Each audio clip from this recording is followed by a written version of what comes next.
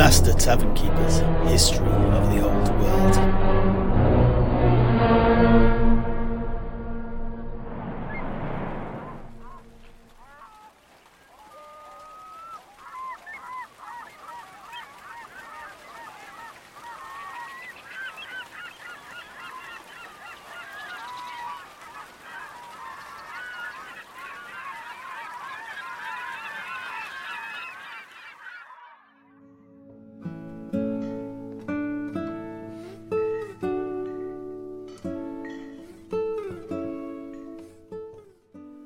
And so, on to the famous tale of Jack of the Sea and the Circle of Dolphins.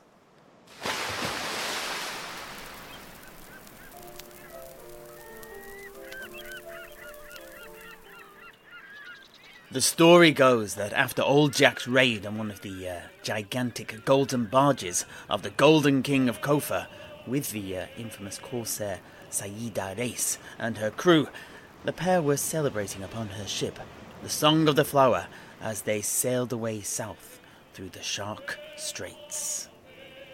The rum was flowing and the spoils were being passed about like children's toys.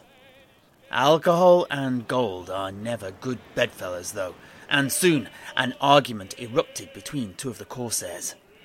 Their blood was up, and clasp knives were soon unfolded and brandished with intent. Being a true son of Ranald, old Jack couldn't stomach infighting amongst the common men, and duly thrust himself between the two combatants. Unfortunately, he'd had so much rum that he was a bit the worse for wear, and duly tumbled off the side of the boat.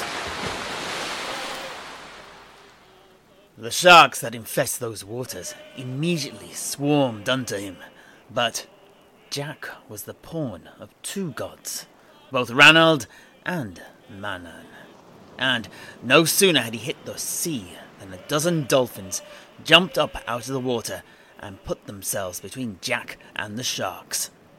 They then circled him, fending off the ferocious predators until Saida and her corsairs could haul up the drunken pirate.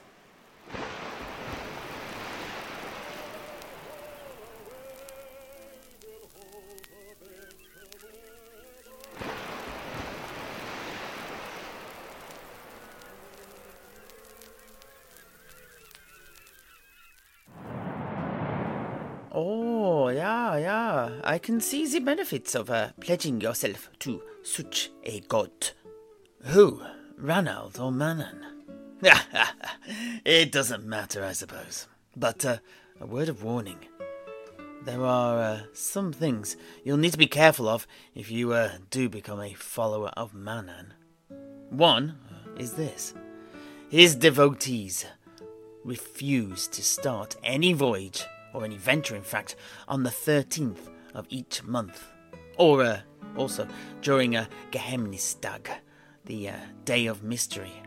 Of course, I consider the latter very sensible, but as to the former, I'm afraid the significance of 13 completely escapes me. I think I might be able to help you out there. You see, we Truthsayers have ascertained that certain numbers are very important to certain gods. Wait a moment, Septimus.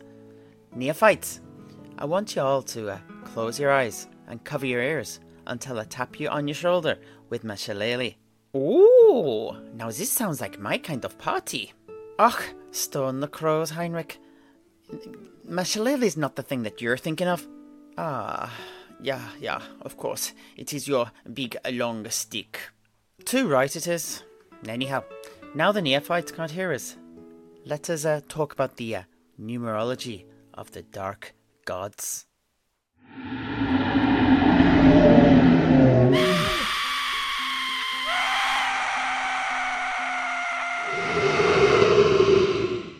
Know this.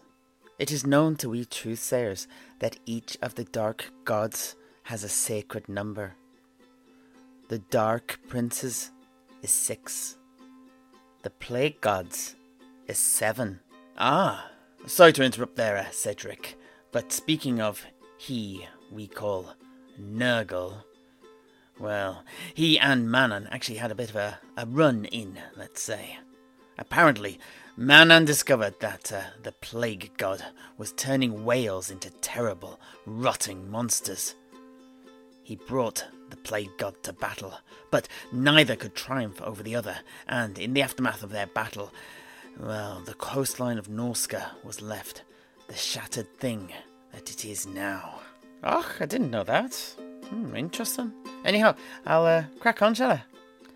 The blood god, whom we call Karnath, holds 8 to be of importance, whilst the god of change is obsessed with the number 9.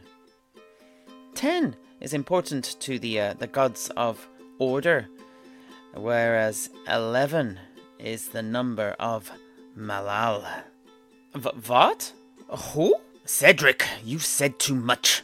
Heinrich, hear me. This is not a topic to be broached anywhere near the neophytes. We will talk of him another time. Please, keep, what is it you Nordlanders say?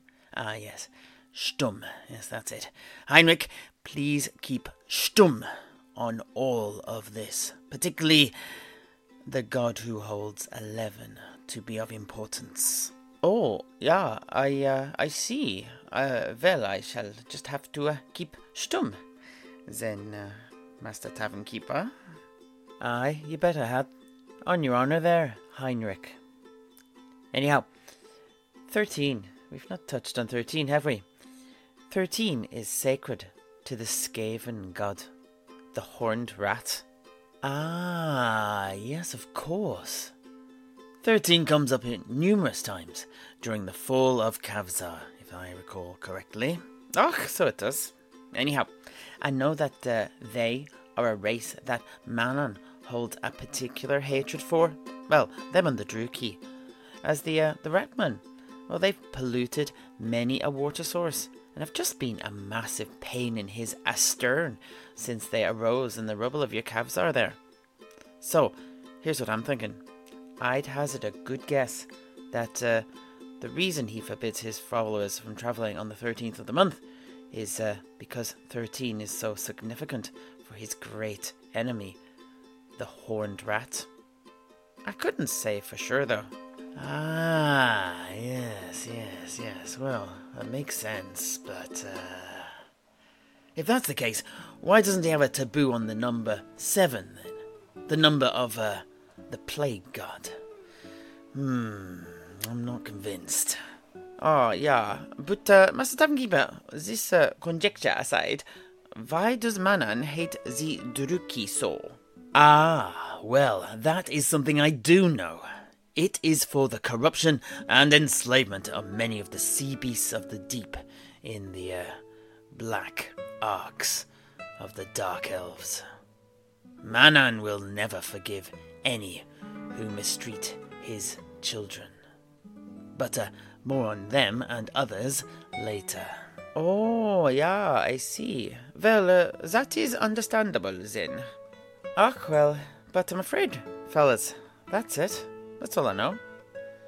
Now, if you two gentlemen would be good enough to tap all the neophytes on the shoulders, then Septimus, you can get back to telling us about Manon. Ah, indeed.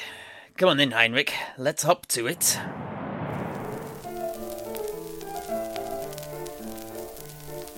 What shall we do with a drunken sailor? What shall we do with a drunken sailor? What shall we do with a drunken sailor early in the morning? Hooray, up he riseth, hooray, up he riseth, hooray, up he riseth early in the morning.